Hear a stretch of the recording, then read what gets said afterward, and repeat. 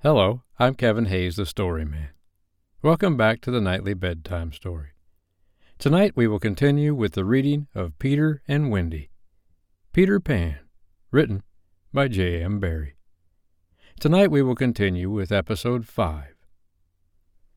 When we left our characters last night, Nana was throwing a fit outside, so Liza had to go get her off of her chain and bring her into the house and take her into the room so she could show her there was not a problem. And then she left the room with Nana, believing Nana was wrong. Oh, no. Nana was indeed right, because Peter was in there with Michael, John, and Wendy, and they were hiding. Let's see what happens tonight in Episode 5 of Peter Pan. We now return to the nursery. "It's all right," John announced, emerging from his hiding place. "I say, Peter, can you really fly?" Instead of troubling to answer him, Peter flew around the room, taking the mantelpiece on the way. "How topping," said John and Michael. "How sweet," cried Wendy. "Yes, I'm sweet. Oh, I am sweet," said Peter, forgetting his manners again. It looked delightfully easy, and they tried it first from the floor and then from the beds, but they always went down instead of up. "I say, how do you do it?" asked John, rubbing his knee. He was quite a practical boy. "You just think lovely, wonderful thoughts," Peter explained, "and they lift you up in the air." He showed them again. "You're so nippy at it," John said. "Couldn't you do it very slowly once?" Peter did it both slowly and quickly. "I've got it now, Wendy," cried John, but soon he found he had not. Not one of them could fly an inch, though even Michael was in words of 2 syllables, and Peter did not know A from Z. Of course, Peter had been trifling with them, for no one can fly unless the fairy dust has been blown on them. Fortunately, as we have mentioned, one of his hands was messy with it, and he blew some on each of them, with the most superb results. "Now, just wriggle your shoulders this way," he said, "and let go." They were all on their beds, and gallant Michael let go first. He did not quite mean to let go, but he did it, and immediately he was borne across the room. "I flewed!" he screamed while still in midair. John let go and met Wendy near the bathroom. "Oh, lovely! Oh, ripping! Look at me! Look at me! Look at me!" They were not nearly so elegant as Peter. They could not help kicking a little, but their heads were bobbing against the ceiling, and there's almost nothing so delicious as that. Peter gave Wendy a hand at first, but had to desist.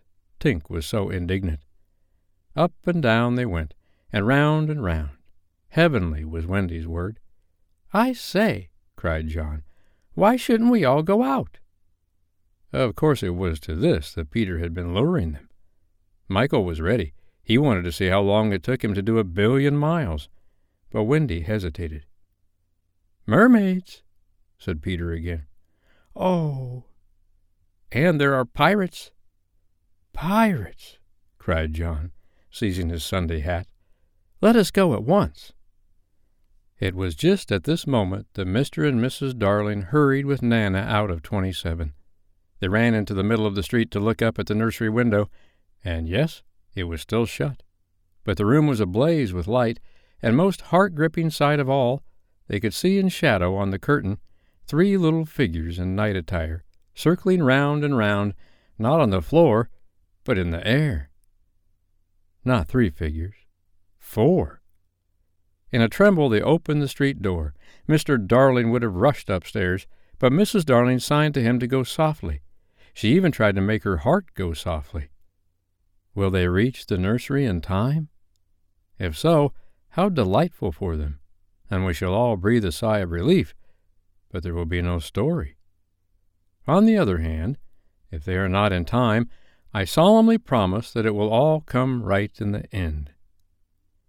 They would have reached the nursery in time had it not been that the little stars were watching them. Once again, the stars blew the window open, and that smallest star of all called out, "Cave, Peter!" Then Peter knew that there was not a moment to lose. "Come!" he cried imperiously, and soared out at once into the night, followed by John and Michael and Wendy. Mr. and Mrs. Darling and Nana rushed into the nursery. Too late. The birds were flown. Chapter 4. The Flight. "Second to the right and straight on till morning." That, Peter had told Wendy, was the way to the Neverland. But even birds carrying maps and consulting them at windy corners could not have sighted it with these instructions. Peter, you see, just said anything that came into his head. At first his companions trusted him implicitly, and so great were the delights of flying that they wasted time circling round church spires or any other tall objects on the way that took their fancy. John and Michael raced, Michael getting a start. They recalled with contempt that not so long ago they had thought themselves fine fellows for being able to fly round a room. Not so long ago. But how long ago? They were flying over the sea before this thought began to disturb Wendy seriously. John thought it was their second sea and their third night. Sometimes it was dark and sometimes light, and now they were very cold and again too warm. Did they really feel hungry at times, or were they merely pretending because Peter had such a jolly new way of feeding them?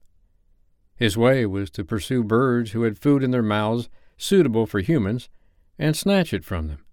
Then the birds would follow and snatch it back, and they would all go chasing each other gaily for miles, parting at last with mutual expressions of goodwill. But Wendy noticed with gentle concern that Peter did not seem to know that this was rather an odd way of getting your bread and butter, nor even that there are other ways. Certainly they did not pretend to be sleepy. They were sleepy, and that was a danger, for the moment they popped off, down they fell. The awful thing was that Peter thought this was funny. "There he goes again," he would cry gleefully as Michael suddenly dropped like a stone. "Save him! Save him!" cried Wendy, looking with horror at the cruel sea far below. Eventually Peter would dive through the air and catch Michael just before he could strike the sea. And it was lovely the way he did it. But he also waited till the last moment, and you felt it was his cleverness that interested him and not the saving of human life. Also, he was fond of variety, and the sport that engrossed him one moment would suddenly cease to engage him, so there was always the possibility that the next time you fell, he would let you go. He could sleep in the air without falling, by merely lying on his back and floating. But this was, partly at least, because he was so light that if you got behind him and blew, he went faster. "Do be more polite to him," Wendy whispered to John when they were playing Follow My Leader. "Then tell him to stop showing off," said John. When playing Follow My Leader, Peter would fly close to the water and touch each shark's tail in passing, just as in the streets you may run your finger along an iron railing. They could not follow him in this with much success, so perhaps it was rather like showing off, especially as he kept looking behind to see how many tails they missed. "You must be nice to him," Wendy impressed on her brothers. "What could we do if he were to leave us?" "We could go back," Michael said. "How could we ever find our way back without him?" "Well, then, we could go on," said John. "That is the awful thing, John. We should have to go on, for we don't know how to stop." This was true. Peter had forgotten to show them how to stop. John said that if the worst came to the worst, all they had to do was to go straight on, for the world was round, and so in time they must come back to their own window. "And who is to get food for us, John?" "I nipped a bit out of that eagle's mouth pretty neatly, Wendy." "After the 20th try," Wendy reminded him. "And even though we became good at picking up food, see how we bump against clouds and things if he is not near to give us a hand?" Indeed, they were constantly bumping. They could now fly strongly, though they still kicked far too much. But if they saw a cloud in front of them, the more they tried to avoid it, the more certainly did they bump into it. If Nana had been with them, she would have had a bandage round Michael's forehead by this time. Peter was not with them for the moment, and they felt rather lonely up there by themselves. He could go so much faster than they that he would suddenly shoot out of sight to have some adventure in which they had no share. He would come down laughing over something fearfully funny he had been saying to a star. But he had already forgotten what it was, or he would come up with mermaid scales still sticking to him, and yet not be able to say for certain what had been happening. It was really rather irritating to children who had never seen a mermaid. "And if he forgets them so quickly," Wendy argued, "how can we expect that he will go on remembering us?" Indeed, sometimes when he returned, he did not remember them, at least not well. Wendy was sure of it. She saw recognition come into his eyes as he was about to pass them the time of day and go on. Once, even, she had to tell him her name. "I'm Wendy," she said agitatedly. He was very sorry. "I say, Wendy," he whispered to her, "always, if you see me forgetting you, just keep on saying I'm Wendy, and then I'll remember." Of course, this was rather unsatisfactory. However, to make amends, he showed them how to lie out flat on a strong wind that was going their way. And this was such a pleasant change that they tried it several times and found they could sleep thus with security. Indeed, they would have slept longer, but Peter tired quickly of sleeping, and soon he would cry in his captain voice, "We get off here." So, with occasional tiffs, but on the whole rollicking, they drew near the Neverland, for after many moons they did reach it. And, what is more, they had been going pretty straight all the time, not perhaps so much owing to the guidance of Peter or Tink as because the island was out looking for them. It is only thus that anyone may sight those magic shores. "There it is," said Peter calmly. "Where? Where all the arrows are pointing." Indeed, 1,000,000 golden arrows were pointing out the island to the children, all directed by their friend the sun, who wanted them to be sure of their way before leaving them for the night. The end. For tonight. I hope you liked tonight's episode 5 of Peter Pan. Well, this story is getting more exciting all the time, isn't it?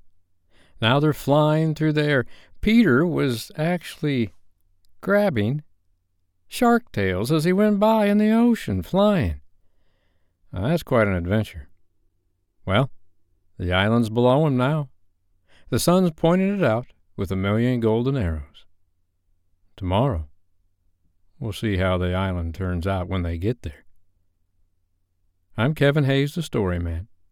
I'll be back tomorrow night to read you the next episode of Peter Pan, Peter and Wendy, written by J.M. Barrie. But for tonight, good night.